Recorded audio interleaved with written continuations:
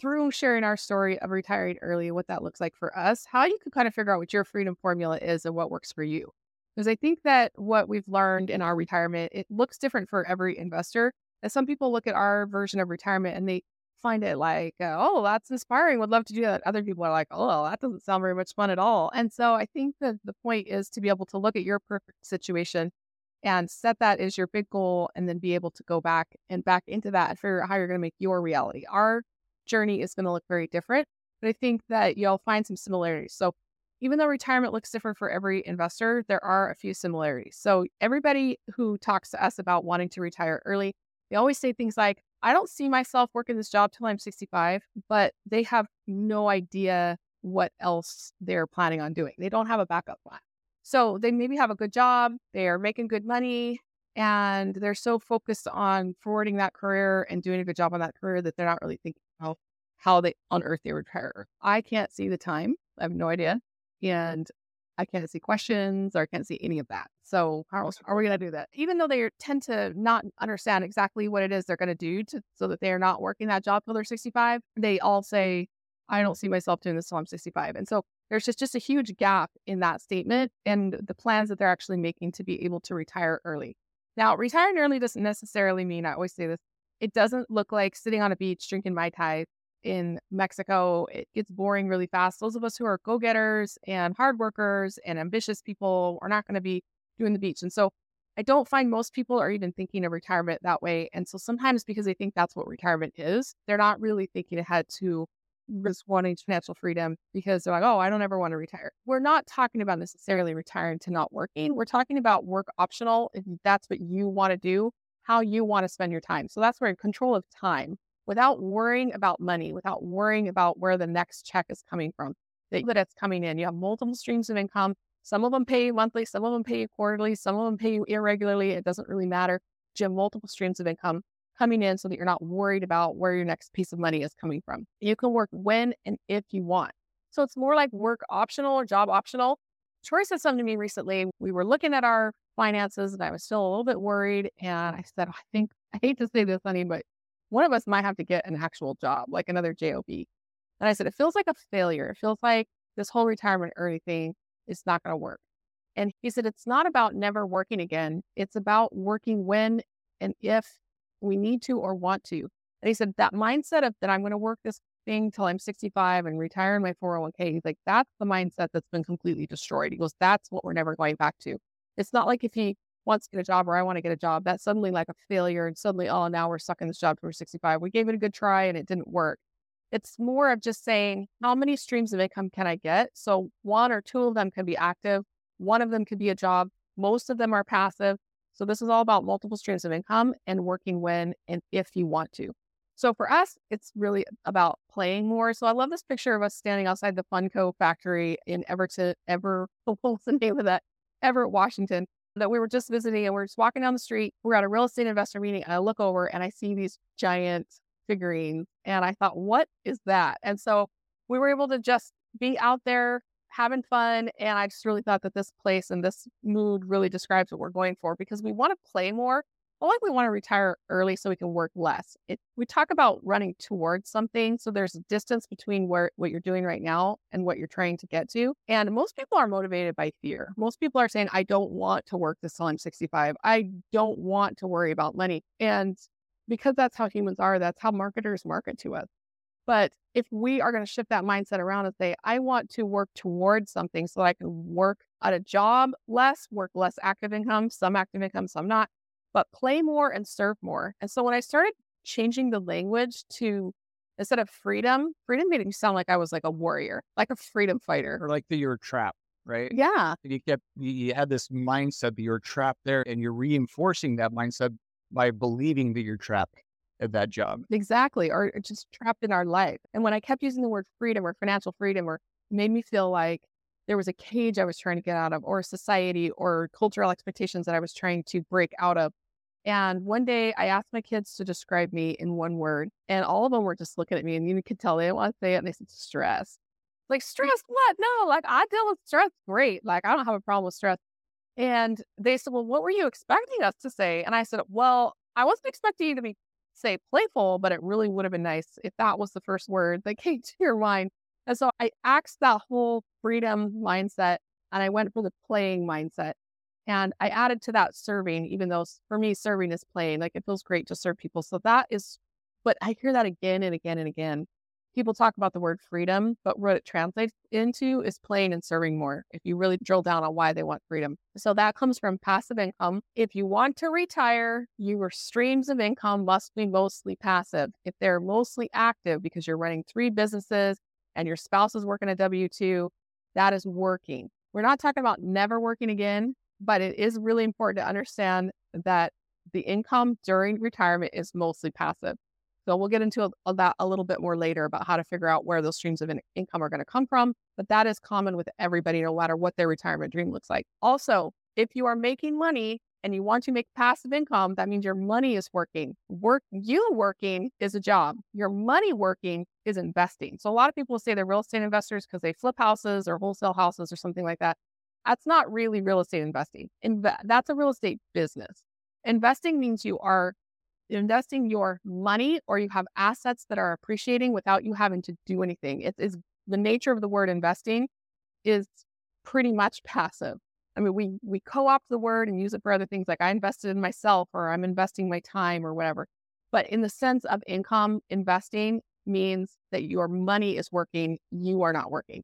So in order to have enough money to invest, to get those streams of passive income, you really need to be living on less than you make. And nobody wants to hear that message. That's a Yeah. hard one. Yeah. And the money you're spending all of your time earning in your 9 to 5 job, and you don't want to be spending that, right? Because you spent a lot of time and effort to get that. You don't want it to just disappear. You want to have that money work for you so that this money it's spitting out, that's what you want to be spending, not the money you put all of your time and effort into to gaining. Yeah, you could be living off your passive investments while you're still working a W-2. And it changes the way that you look at your W-2 because, again, that freedom in that cage starts to make you hate your job. And I can't wait to quit my job. And I don't want to work this job till I'm 65. But when you start to see your job as the benefit and the bonus vehicle that it is, that it's bringing you in very steady income, doing something that you hopefully enjoy and have trained for. And that money that's coming in, you're using that to buy assets that are going to appreciate. You're using that to buy investments. And then the extra cash flow that the investment is spinning off, that's what you're living off of. So if you can invest all your active income and be living off your passive income, that's basically how you get ready for retirement, how you make that transition. And it helps you feel more purpose at work and more grateful for the job that you have rather than this anger of wanting to escape. So that's worked better for us. However, what is different for every investor is that source of motivation. And so we're going to kind of move on to that next. Some people really want to get away from something. That anger really powers them, or that feeling like, I want to show everybody wrong. I want to prove everybody wrong. If that works for you, nobody's arguing with that. Like, do whatever it is that works. We've just found that we've had more financial peace and less stress and enjoying the journey more if we split those words around instead of being angry and proving people wrong. It's more about appreciating our job because it allows us to invest more. So our goals, and the reason I chose this photo here is this is our family hiking the Arizona Trail. This is us down in the Grand Canyon on kind of an unmarked, unmaintained trail. It was the worst day that we had on trail. It took us 3 months to walk from the border of Mexico up through Arizona mountains, down into the Grand Canyon, out and up to the border of Utah. And this day was really defining for us because the Grand Canyon was closed when we got there. And they opened up this little tiny side trail. And we went in there, and after we got out of the Grand Canyon, it took us like I think it was like 14 hours to go 6 miles this day. And you can see, if you look real closely, like Troy's shirt is totally torn up because he was bushwhacking for all of us behind him. It was a really rough day. And people look at that and they're like, that doesn't look like retirement. Like, I don't want to live outside in a tent in the woods for 3 months. But for us, like, going and doing something like that was on our bucket list. And we were able to go do that because we had passive income coming in. But we are also able to slash our expenses. I don't know if you've noticed or if you knew this, but living in the woods in a tent is a little cheaper than living in a house. So we were able to lower our expenses and go do this fun adventure where some people thought it was cool and other people thought it was crazy. Some people thought it was cool and crazy, and other people were just like, they just weren't motivated by it at all. They didn't find it inspiring. There's like, that's not, if this is what you're preaching, I don't want any of this. And so the point is, it's going to look different for you than it is for us. You don't have to go hike the Grand Canyon. But one thing I noticed was after we did this trail and we got out of the Grand Canyon, and there was about another week after coming out of the Grand Canyon until we hit the Utah border. And people were passing us because the Grand Canyon was closed. So nobody was north of the Grand Canyon on this trail. And people were passing us and saying that oh, we saw you post on Facebook that you got out of this trail. And I gave them like a play by play, like, here's what to wear, here's what to do, here's what to pack, here's where the water is. And they said, if an 11-year-old could do it, I knew that I could do it. And that was a powerful metaphor for me because there are people coming behind us, reading what we were doing, watching what we were doing, and feeling capable of repeating it because they're like, a family with an 11-year-old kid did it, I can do it. And that's just how investing is. You're going to be networking, you're going to be finding people who are trailblazing ahead of you and seeing what they're doing and watching them succeed at it will help you believe that you can succeed at it. And so for me, I feel like what you're doing right now, being in this room with people who have similar goals to you, whether they're farther along the journey than you are or behind you, and you can help to lead them. It's like a chain of people. And that's where we really get stuff done and where we really start to change our mindset and our belief that what we've been taught all our lives to work till 65 and retire on a 401k, that just doesn't work anymore for most people. And you just have to surround yourself with people who are doing it. So again, some are willing to slash their expenses. Some of our friends said, well, if that's what you have to do to retire, then count me out.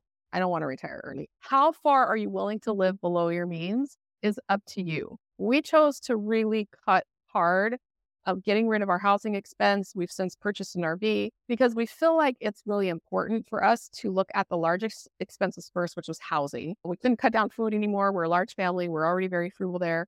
Couldn't really cut down on transportation because we had paid for cars that Troy fixes himself. And so we felt like under that, it was just all smaller thing and incidentals. And you're not going to find financial freedom by cutting out an $8 latte. You're going to find financial freedom by going after the large expenses and really digging in hard to those. So for us, the only one that was really going to move the needle was housing. Yeah. But I mean, to that point, spending $500 a month on lattes Yeah. and going out partying with your friends, you've got enough money to invest. Yeah, that's true. If you are spending a lot of money on some of those incidentals, instead of looking at each latte and each movie ticket, like add it all up as a category for, say, entertainment. And if that's substantial, then maybe you could cut a lot of that and invest. So, but we weren't doing any of that. And it wasn't like we could cut travel or we just didn't have those kind of things. We had maybe like a Netflix subscription that we were very, very frugal and there wasn't a lot left to cut. And so what we ended up doing is we took our large house and rented it out and bought a smaller house and moved into the smaller house. And it ended up being a huge benefit because both the houses were appreciating in value in a great market.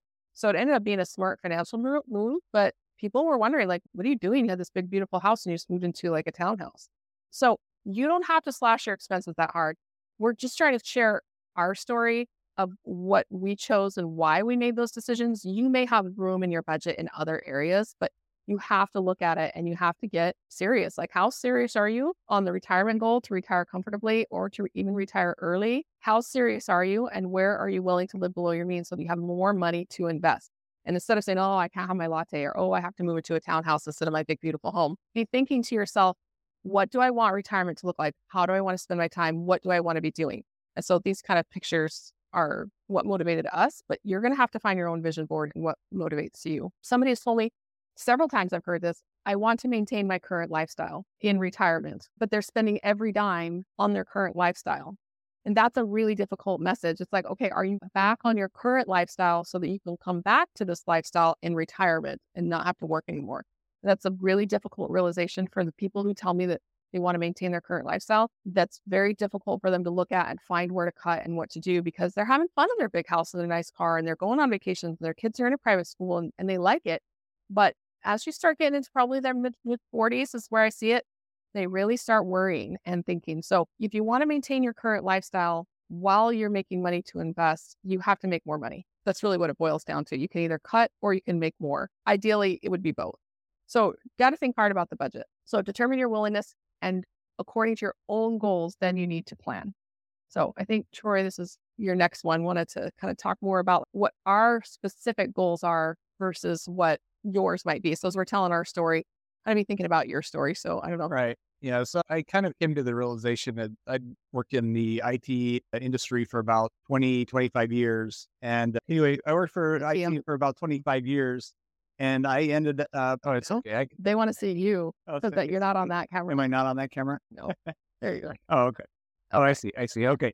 Yeah. So I worked in IT for about 25 years, and I realized that all my efforts were not very visible. At least I couldn't see my efforts benefiting those that I was trying to help.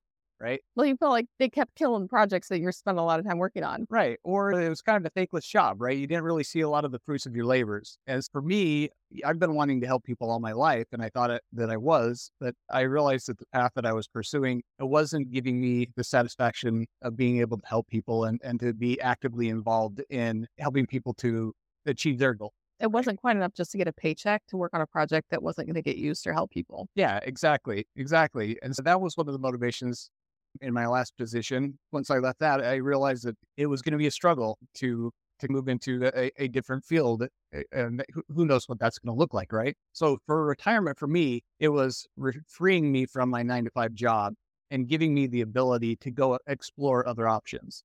And we had invested enough in real estate to provide us a enough income that it would cover the Not the basics, necessities. yeah. Yeah. And so I was comfortable enough being like, you know what? Let's go see what this new life looks like. I had wished that I had started doing that They're back in my 20s, right? Instead of just pulling the line and going to school and just doing whatever seemed like the best option at the time. It was more of how can I make money rather than how can I help others and make money in the process. So retirement to me was freeing myself up for that ability to help others in a more meaningful way to me and my family. Yeah. Well, and we get the question a lot. Let me ask you this question. People are like, well, if you retired early, why are you still working? And so the answer for me is like, most of our streams of income are passive, but we still want to have some active streams of income. Retirement doesn't mean, like I said, my ties in Mexico and never having to work another day in your life. It means, like what you described, the freedom to say, what's Troy 3.0 and Right. explore that. And for you, that was helping people through a business. You're actually the one who kind of talked me into doing this over the past couple of years. You were the force that was like, we need to give this message to other people. We need to get that out there. And that, I think, was your major motivator. It wasn't, we're in Hawaii right now, and I don't see you just lying on a beach all day. Exactly. And it wasn't making hundreds of millions of dollars a year, right? If I wanted to do that, I might start my own business and grow it much larger. But to some people, that's retirement for them, freeing themselves from their 9 to 5 to be able to start a business that makes hundreds of million Mhm. dollars a year, right? It's this making that first leap, having those golden handcuffs finally taken off of you and being able to make your own decisions and decide how you want to live your life and not how others want you to live your life or what is expected of. Yeah. But I think the key there that you're talking about is that we had enough real estate investments to cover our basic expenses, and that gave us the breathing room that we needed to go do something else. So we talked about a lot of this kind of stuff already. But one thing I didn't mention was that one thing that was really bothering us is that our kids were getting older. We have 6 kids and they were getting older. Our first one was off to college. Our next one and the next two were looking at moving out above 18. And we felt like the three that we still had at home, we had adventures and travels and things that we wanted to do. And we weren't able to do it because we were tied to a job or because we are still worried about our young adult kids struggling to transition to adult life. And so we had to make some pretty choices. And when we talk about the benefits of passive income, we don't want to gloss over the reality of what that means, of the sacrifices that go along with that, because I think it's really important if you're going to do something to have a really clear picture. I don't want to just paint picture and motivate and inspire or whatever it is, and then have people get into it and quit halfway through because you didn't get the part about, oh, this is also going to be hard. So passive income, providing freedom and flexibility, reducing financial stress and retiring on your own terms. That's the fun part. Like this is us in our tents. This is the North Rim of the Grand Canyon. It was the night that we hiked out and set up our tent and we're all collapsing and crying and just that was the hardest part of the trip and we were almost done. And looking at this picture, you don't see any of I'm getting emotional. You don't see any of that when you're just looking at this tent picture on the Grand Canyon with the sun going. You don't see the preparation. You don't see the criticism. You don't see the hard work that we did. You don't see like all of the journey. It just looks like a pretty postcard. Yeah. And so I think this picture really embodies that it's beautiful and it was fun and it was worth it and we loved it. But at the same time, there was a lot of planning, preparation, and literal blood, sweat, and tears that goes into building this type of thing. As this picture here, I wanted to share, and this is our 21-year-old son, and he is really struggling right now. When we decided to move out and go on this hike, he came on the hike with us, but then when we got done, he wanted to go back to Salt Lake City and find a job. And he was diagnosed with autism when he was 17 years old. He doesn't interview well. He doesn't have an ability to like plan ahead or plan for the future. So he wasn't saving money. Our daughters all have thousands of dollars saved up. They bought investment property with us before. They've saved up again and they're ready to invest with us again. They're talking about, right, they run their own little businesses, drawing and we're making art and dog sitting and whatever they can do to scrape up money so that they can invest. And they're doing it. This kid just, his mind just doesn't think that way. That future planning is really missing.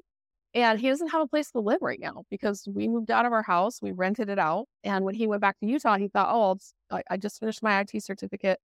I'll get a job and I'll be able to get my own apartment. And we said, yeah, we'll help you with the security deposit and first month's rent. But I said, we can't help you until you get a job because it will just be paying your rent month after month. And we're not in a position where we can do that yet.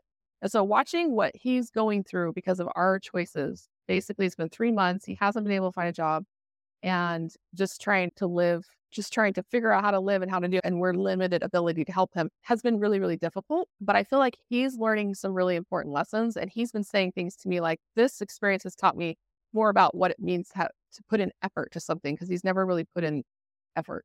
And then he came to me and he said, I really would love to start saving up, figure out how to buy a house so I can rent out the rooms. And so he's a broke 21-year-old kid, but he's already saying the right things to say, okay, I'm learning from this. And so sometimes going through those difficult experiences and learning those hard lessons are really valuable. And so I feel like being very intentional about your lifestyle now by figuring out where you want to spend your money. I mean, we're in Hawaii, that was expensive. But so I'm talking about all this cut at your house. But at the same time, we got to flip that around and we got to take our whole family, or most of our family, to Hawaii. So not be thinking about cutting all the time or difficulties, but just being able to balance those two things, being very intentional about your lifestyle now and in the future. So investing passively for diversification, we have a lot of streams of income and we have a lot of demands on that income. And so our lifestyle and what we're earning might not look the same for you because maybe you have less kids or smaller kids or something. So it's really important to just paint a clear picture, a realistic picture of what's going to happen and then be ready for the roll.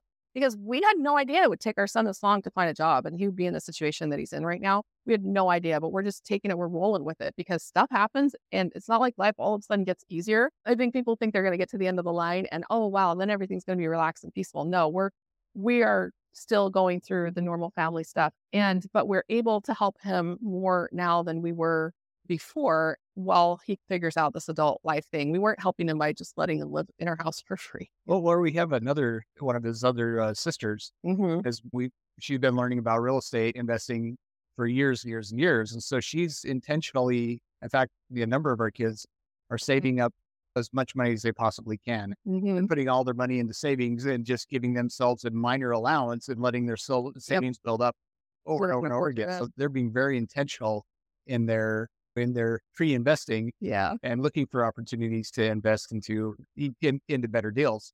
So that's the goal here, is to be intentional with what you're doing and intentional with the lifestyle that you're living right now to facilitate you retiring faster. Like the more you can cut back or find ways to cut back and the more that you can save up is going to contribute to how quickly you can retire. Yeah. And then you can get all those toys and all the other stuff once you hit that point. Yeah. But you get to choose how long this is going to take. You get to choose how fast you're going to go. We were just older. Our kids were moving out. We were older and we're like, we need to do this a lot faster. But especially if you're making a high income or you're younger, slow it down and take a little longer. So he's learning by watching his sister's example. And I think that's the point, is surround yourself with people doing cool things. And even a kid who has impaired executive function can finally start to pick up on the program and see like, hey, if I want to live an easier lifestyle, I need to start investing. And he's 21 and hopefully he'll get there a lot sooner than we did. All right, Troy, I'm just kind of a Q&A page here. I wanted to ask you, like, how did we find our first passive income streams? Do you remember that? It's more like my business while he was W-2ing. So this is like a quiz show now. Yeah. So I think probably our first one was where we decided to live when we first moved to Texas. Oh, to Texas. Oh, yeah. Yeah, because we had chose to move into a brand new neighborhood that they're building. We tried to be the first house in there and the smallest house in the neighborhood. And what that did is, even though there wasn't a lot of growth during that period of time, we had the builder forcing our appreciation of our home from the very beginning. And we had done that a number of times while we were down in Texas. We were inadvertently real estate investing through that. We knew what we were doing, what we wanted to happen. but it was a very slow process. Yeah, because we were only using our primary home. Right. And we were banking on it. And when the crash of 2008 came We through, had no we happened equity. to be in a really good area. And so what happened was equity flattened out. The house prices flattened out in our area, but they didn't go down. And so we still had quite a bit of equity at that point, which we were able to later invest into real estate once we moved out of Texas and into Mhm. Utah. We took that equity out of our houses that we had been doing that with. And then we were able to invest into much larger projects. And I think that was probably one of the first. The other one was Emma had started a number of photography business, real estate photography, wedding photography, and a number of other, I guess, side businesses while we were down there that we are using to supplement my income to do the fun things that we wanted to do. Looking back on that now, we realize that perhaps we should have been, instead of playing with all that money, we should have been investing it into real estate so that we could have got a jump start on our retirement. And we could have been playing off of the rental income, like use the active Right. income to buy the rental houses and then go from there. So I think our best sources of income right now, honestly, are our private loans and our small, like 1 and 2, like our duplex, triplex rentals, because you can get them ready to rent out really, really fast and they start cash flowing right away. But we realized quickly that scaling that to replace most of our income was a business all on its own and it wasn't really going to work for us. And that's why we leveled up to commercial real estate. And I say level up very intentionally here because it takes longer for commercial real estate to start paying you back because it takes longer to stabilize the property. So you might be renovating 50 or 100 or 200 units, whereas in a small rental, you're only renovating 1 or 2. And so it takes that longer for that cash flow to start coming. But when it does start coming, it's much more passive, easier to keep up on. And then we know more about it. So we started investing in other people's projects so that we didn't have to run them. And I Or doing private lending. exactly. That creates some much quicker returns. So we've kind of gone into the path of either commercial real estate, selling our smaller rentals, our duplex, triplex, and then taking that money and putting it into private note lending, which is much more passive than running a rental business. And so our best streams of income are our small rentals and our private lending. And then our most long-term wealth building potential is the commercial real estate. And so learning how to network again and follow up. Another thing that's really, really important to, because here's where I want to give you the nuts and bolts. So we can talk about, oh, like we hiked the Arizona Trail and all that, but you're like, okay, how do I get that income? How do I do this in my life? Learning to network. You're here today. That's a great step. Surrounding yourself with people who are doing what you're doing. Join your local meetups, your local real estate clubs, jump on online groups, find people like us who are doing it, who are teaching other people how to do it, who love teaching other people how to do it. It's kind of like that what would you do if you didn't get paid to do it? Like that's the kind of people you want to be teaching you are the people who just can't help it. Also, another thing that's really huge is to learn how to read the financial materials. And I think this is what bogs most people down, unless you're from a financial background. You don't really want to dig into the numbers and read the financial materials. And I'll admit that's not my favorite part. I don't love doing that either. I forced myself to learn how to do it by when I was doing residential to underwrite one deal per day. I would get on the Bigger Pockets calculator and I would just start typing the numbers in, doing the research, one deal per day. And then when I moved into commercial, I set a goal to analyze one commercial deal per week because there were more variables and more things I had to research. So it took me a couple of hours longer, but I wanted to do one per week. And I got some free spreadsheets and then I bought a spreadsheet for $100 or something like that. And I just forced myself to start learning how to do it. I knew I was never going to be the financial analyst in any team that I was in, but I knew it was an important skill to have. And I really did get into it and kind of dive down that rabbit hole for a while so that I could be good at it. You don't have to become an expert. I never plan on becoming an expert, but you should be able to read the basic financial materials that somebody will send you in order to invest, and plan on investing your time, plan on investing in yourself and investing your time up front for a couple of hours, watching some training materials and just having a realistic perspective. If that is not something you want to do, we have a few other options. If it's just something that it's really not going to happen, that you could be even more passive and more diversified. There are some options there. If it's just something that is really blocking you from taking action, I would never want this to trip you up from actually doing something. So if you want to take a little bit less of a financial approach and more of a networking approach, we can talk about that. Just set up a call with us and tell us kind of where you are and where your bottlenecks are, and we can help you work through and find some options there. But networking and financial are really the big ones to succeed in passive real estate investing. And then setting aside money in small increments, start investing now in what you already know. Even if that's just a stock market and ETF, you probably are all already doing that.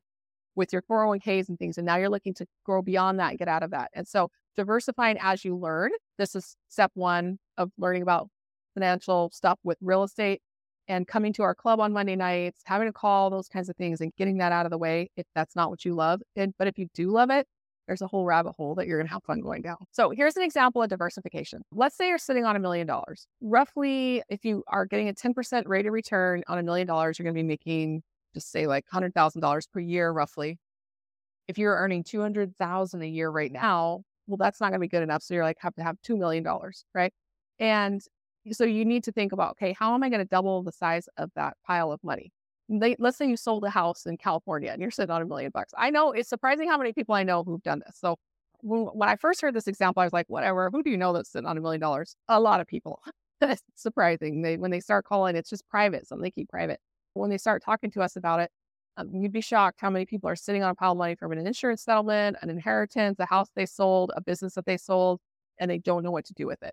So we started out when we sold our first house, not our first house, our last house in Texas before we moved to Utah. We were sitting on about $500,000. It was the most money I ever had in my hands at one time. And I was feeling a lot of responsibility to figure out how to do this. My husband was starting a new job in a new town, a new state. And I really felt like I was going to take this on and it was hard. So this is what I did. I just said, look, I've got $500,000 and I split it up. I was going to do $250,000 for buying some kind of apartment complex. We ended up never buying it, but that's what I set it aside for. And then I was doing $50,000 chunks other than that to be able to invest in rental houses or in commercial syndications. And so I knew that that would double my money in roughly 5 years is what we were planning on to get to $1 million. And then if you keep investing at 10%, you can kind of figure out like 7.2 years to double your money. It's a rule of 72 or however you want to look at it. 5 to 7.5 years is what we're looking at as our doubling rate at a roughly 10%. And you've heard of this in the stock market before, the rule of 4%, where you can only draw down 4% of your portfolio if you don't want to lower the principal and a cover for inflation. So that will last you without drawing it down. I'm going on 10% because I tend to do better returns in my real estate investing than my stock investing. So I'm personally chosen the 10% rule, and it makes the math easier. So just think about what kinds of things you can diversify into, whether it's in real estate. There's a lot of diversification in real estate, multifamily, large multifamily, small multifamily, which city you're in, what operator, who's running the property. Are you going to do self-storage? Are you going to do private lending? There's so much diversification within real estate. We do still diversify out of real estate, but most of our net worth is in real estate. But because we feel we can diversify inside of that so broadly. Type your questions in the chat here. I think this math here, this is personal math. We decided that we needed $1.7 million to make $125,000 to $150,000 a year at a 10% rate of return. So we kind of set that 1.7 million, and that was actual cash invested. It was cash flowing. Our net worth was higher because we had a lot of equity in properties that were not cash. I mean, they were cash flowing, but there was so much equity in it that our net worth went up a lot faster and a lot higher than our actual cash flow did. And so over the last year to 2 years, we've shifted that plan. Instead of investing for high yield and high returns, we've started focusing on things that are going to cash flow faster and quicker, which is why we've shifted over a lot to private lending. All right. Troy, I'm going to wrap for questions. Do we have any? I'm not sure. Do we have any questions? To wrap things up, to really understand what retirement means to you, you really need to understand how much you would like to make once you retire. If you can cut your current expenses and you're okay with living a little bit below your current means, that looks like you might be able to retire much earlier than you realize. If you want to continue your lifestyle or increase the lifestyle you have, it may be a far move to cut back on what you're currently doing and saving up that money so that you can have that lifestyle later on. Really, retirement is different for everyone. The means in which you achieve that, investing is definitely going to get you there much faster than just socking it all away in the bank. Like I have a daughter right now that she's got some money in her savings account, and it's enough money that's substantial enough that she's super frustrated with the returns she's getting on her bank account, her savings account, and just keeps bugging us like, when can I put this into an investment? How can I get into investing faster? Yeah. What's the next? Yeah. She's trying to retire as fast as she can. She's 17. She's like she does. She's right now. Earlier. If I had started out when she started out, which was around I don't know, probably 12. She's been saving up everything since then. I probably could have retired when I was around 25. And she's pretty much on that track right now. So again, if you're a little bit later in your life and you have a retirement account that you've been paying into your entire life, you can switch that over to a self-directed IRA and invest it into higher yield investments. There's a lot of different options. You can get in with our club and learn about investing in syndications and in commercial investments. And you can learn all about it. You can learn how to read spreadsheets. You can learn what people are proposing. Mhm. People bring deals into our, Yeah, you don't have to learn this stuff on your own. We meet every yeah, Monday night at a club where we just crunch deals together. And some people are sitting there like, oh, I feel like I just moved to France and I don't speak French. right. So it's important just to keep going, just the same way you would do if you were living in a foreign country. You just keep going out to the shops every day, keep doing the thing, and eventually you'll pick up the language just by being around it. And so just come into the club and learn how to do this. It's a lot of fun. We have a good time and tell a lot of jokes and all that when we're getting some business done. So Yeah. it doesn't, don't think that you're doing this alone and don't think that it has to be a drag. Well, in fact, those of you that are reluctant to invest with other people, because that was kind of my approach when I Yeah. first started into this, is I don't know how many of you have ever worked by yourself, like working on your own house or any kind of project at all. You're going up and down the ladder by yourself. You're walking back and forth. You're making 50 trips to the Home Depot, and it's just you all by yourself. But if you have one other person helping you that can hand you tools, the job goes 4 times faster. Hmm. And it's the same thing with real estate. The more people that you leverage that have an expertise beyond what your expertise is, if you don't like doing spreadsheets, you give that off to somebody else that does enjoy doing that. And you'll find that you're approaching your retirement 4 times faster with just that one other person than you would have if you were on your own. And the more people that you can involve in that, say you have 10 people on a deal or on a syndication or that you've networked with that's just trying to help you succeed in your goals and helping you to retire, you're going to find it that your retirement becomes a lot closer. And Hmm. in the meantime, you're making a lot of new friends and meeting a lot of new people and just bettering yourself. Yeah. And finding new opportunities. I feel like with our team and our fund, because we have a club and a fund, a club where we meet every Monday night and a fund where we put deals up and you get to choose from 'em. We know how to underwrite deals. We've been doing this. If you don't know how, the whole point of passive investing is not to go out and buy your own apartment building and rent it. Like that's called a job. That's active investing. So if you're really looking for passive income, it's important to find people and surround yourself with people who are going to do the work for you. It doesn't mean that you have no upfront responsibility. I think passive income kind of gets painted as this walking off into the sunset, holding hands type of thing. But look at what they've got in their hands. They've packed a bag, they brought their towel, they put their little picnic basket together, they made sure that they drove their car over there, and then they get to sit down and enjoy the sunset. So when people talk about set it and forget it, the set it part is where your work comes from. And the forget it part is where you're letting other people do the work for you. So it's really important to kind of keep it in mind in that way. So I wanted to look at a little bit of investing with us at Rise Capital Investments. So you have a couple of different options. One, jump over to our website. It's risecapitalinvestments.co. And you can read about our investment philosophy, some of the things that we are investing in, what we do. And if you click on the Invest Now button, it will take you over to our investing portal. If you sign up for an account there, you can look at the offerings that we have in there. And they move pretty fast because a lot of the private lending that we do moves really fast. And so getting in there, getting your paperwork in, submitted, walking through that portal process, we'll walk you through that. It's really key so that you can start looking at investments. Because like I said, I underwrote one deal a day. On residential, I underwrote one deal a week on commercial. The sooner you start doing that, the sooner you're going to feel comfortable with saying, you know what, I'm ready to jump into this one.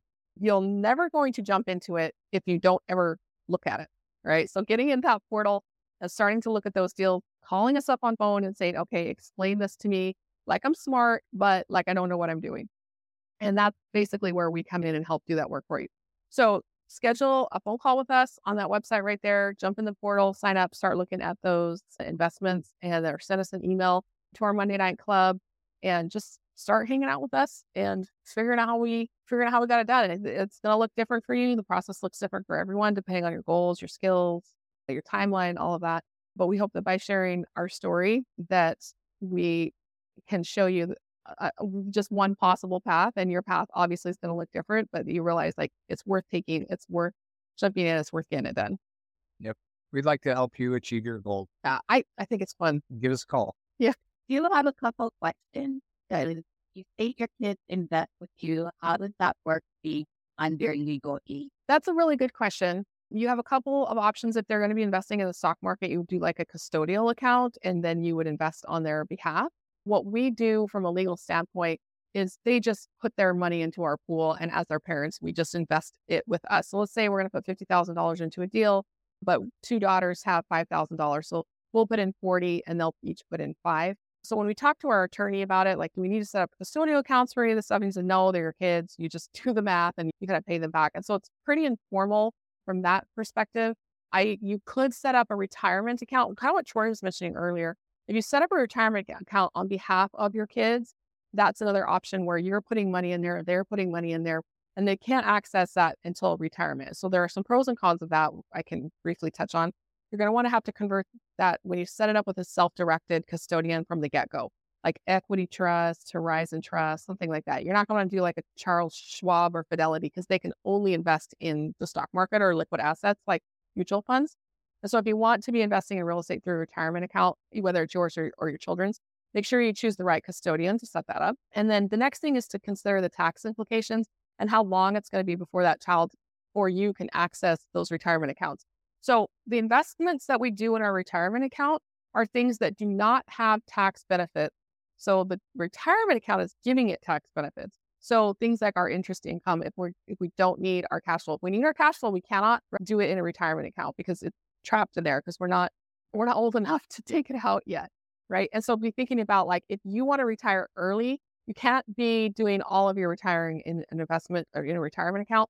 But we try to do as much in that retirement account as possible to get those tax benefits on investments that do not have tax benefits. We talk about the tax benefits of real estate all the time, but things like private lending where you're making interest income, that's not tax advantage. So we try to do that in a retirement account. We do enough of it outside a retirement account so that we can have some cash flow. And then on top of that, we're doing tax advantage investments outside of a retirement account for things like that have depreciation, like actually buying houses or actually buying apartments, not just lending money. Because those things get great depreciation and it helps to offset the income that we made from the lending. So having a blended approach when you're investing in your retirement account or investing on behalf of your kids in their retirement account, you have to just think about the pros and the cons. But just a simple straight up, if we're buying equity, we just put it in and they just give it to us. And then we have to do our little math to figure out how to split that up when the money actually starts to come back. You try you get one from TV Update on LinkedIn and then just repeat. Loving this and thank you for being on our explaining how you converted your 401k self-directed IRA money to invest. All right. We just went through this process. When he got laid off from his last job, we had to roll over his 401k. So when you have the opportunity to roll over your 401k, that's either leaving a job or they do it once a year, like an open enrollment for your health insurance. right? And when you do that, you have the opportunity to be able to roll it over into a self-directed IRA, going through one of those services that Em had mentioned briefly. But yes, if you reach out to either Horizon Trust or what was the other one? We do. I think ours is Horizon, but a lot of people use Equity and they're probably 150. You just look up a list and you're going to choose them based on their fee structure. Don't get overwhelmed. Yeah. We just pick one. Yeah. But then you had to work with, I think, was it Fidelity where that 401k was being held? Yes, I had to work with Fidelity and with, I believe it was Mutual Trust that I was working with at that point to move the 401k over to a self-directed. So Fidelity had to liquidate it by selling all of our stock, and then they mailed us a check, a paper check, and then we took that to our bank. We set up an LLC for that. I think they actually did send it to Did they ACH it? Yeah, For the first time they mailed us a basically paper put check. both of them on the phone and had them work it all out. So if you have any questions, they're happy to get on the phone with the other investment company and talk to them. Yeah. And work out the transfer. Well, we've done this twice. And the first time we did it was when he had gotten laid off in 2017 and we were rolling it over.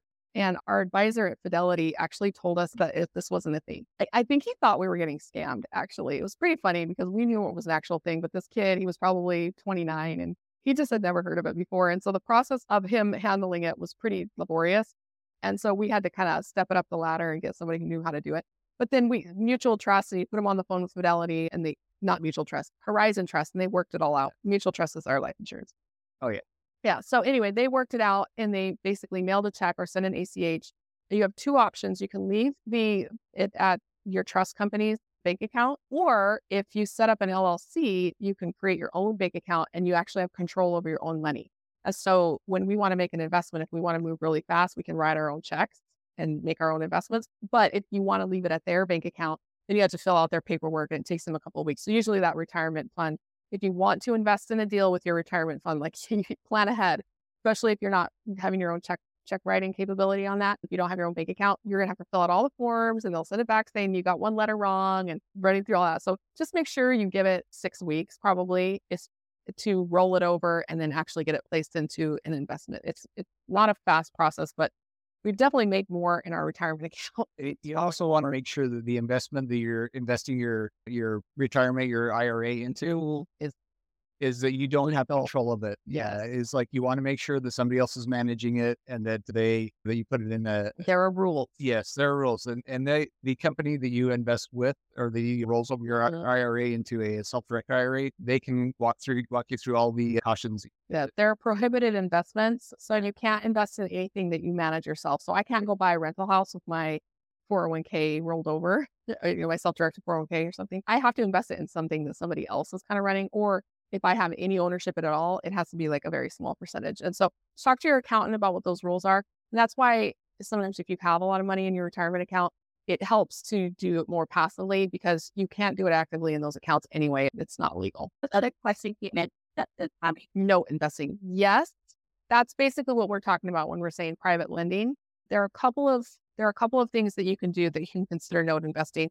When people say note investing, I notice they're mostly talking about mortgage notes. So we have bought and sold properties on private notes. That's basically what that is. Instead of going to a bank for a mortgage, you're just going to sign an agreement between two individuals who are not bankers, and they are going to do the deal together. So I'll give you a couple of examples. The first time I did it, I was wholesaling notes. And so basically what I did is I found somebody who had a house that they wanted to sell and somebody who wanted to buy a house and they couldn't get a mortgage. And I would introduce them and they would sell the house to me for $200,000 and I would sell it to the other person for $210,000 or $220,000, and I got to keep the difference. So that's wholesaling note. I didn't like it. It was a lot of cold calling. It was not investing. It was definitely a business. And so what we ended up doing is I bought rental houses and I would sell those on a note. So I would get it all ready to go and I would put a renter in it and then he would be like a rent to own, which is the same thing I was doing with the wholesaling, but instead of finding a seller and finding a buyer, I was the seller and I would find my own buyer. And they would move in and we would use a title company that knew what they were doing. That's the thing. If you're using notes or creative financing or seller finance or anything creative, like make sure your title company knows what they're doing and they can navigate the legalities and make sure you have the right documents. And so we sold a couple of houses on notes where they pay us every month and it's not our house. Like if the roof caves in, it's their own problem. We just have to make sure that's insured and just like a bank would do. Another example is where we bought a property on a private note where we were able to buy an apartment complex because it was right after COVID.